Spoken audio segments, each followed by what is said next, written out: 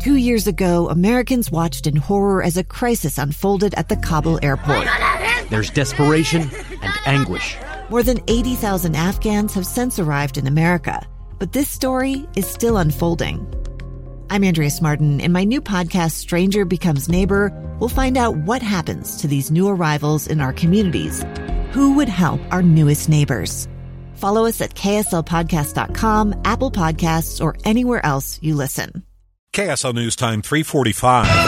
The three things you need to know this hour. First, courtroom audio newly obtained by KSL appears to show a man shot and killed by Farmington police offering an anti-government rant as he's being arrested. I'm KSL News Radio's Becky Bruce. Second, this winter is close to setting records. The National Centers for Environmental Information says this was the 9th wettest on record.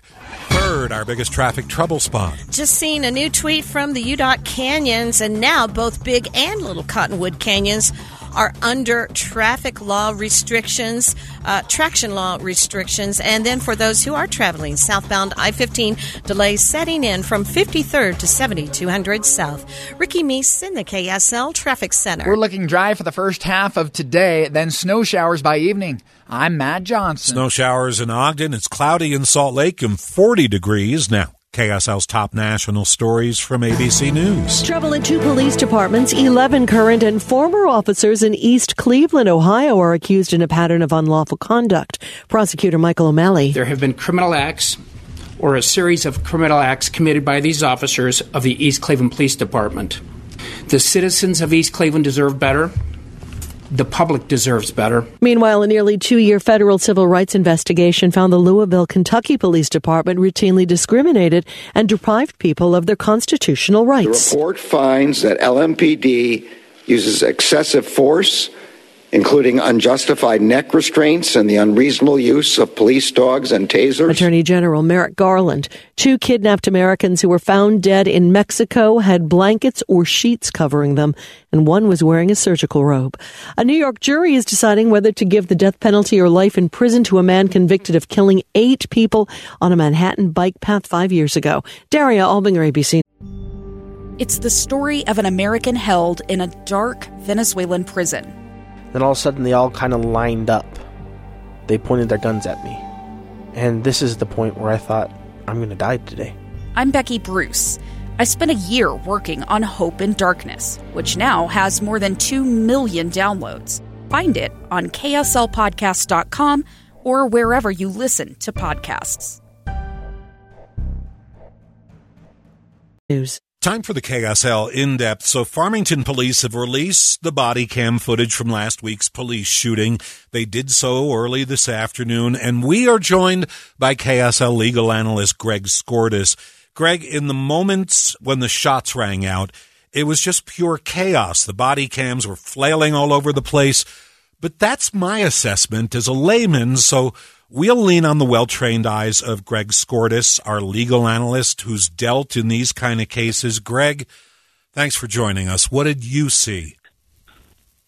Well, something a little different, and perhaps, Jeff, it's because I have been involved in these type of situations for years. But the body cams, and I watched all 8 of them, that start fairly early, where there's a conversation between the officers, one particular officer and the suspect, and it's very collegial. The officer's asking for identification, asking for information, asking for driver's license, all the things you would find appropriate, and he's being denied everything.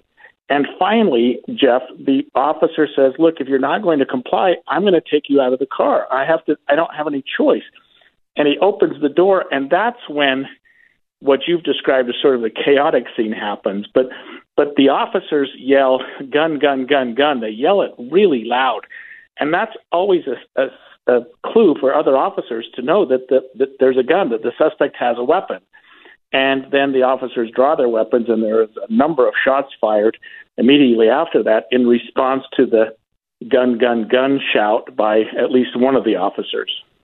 From what you saw, did the police officers act appropriately?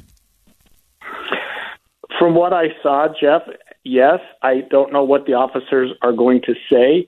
The suspect, when he's taken out of the vehicle, has a light brown holster on his right side, a place where a person would have a gun. There is apparently, and the body cams don't show this, a gun that is found on the seat.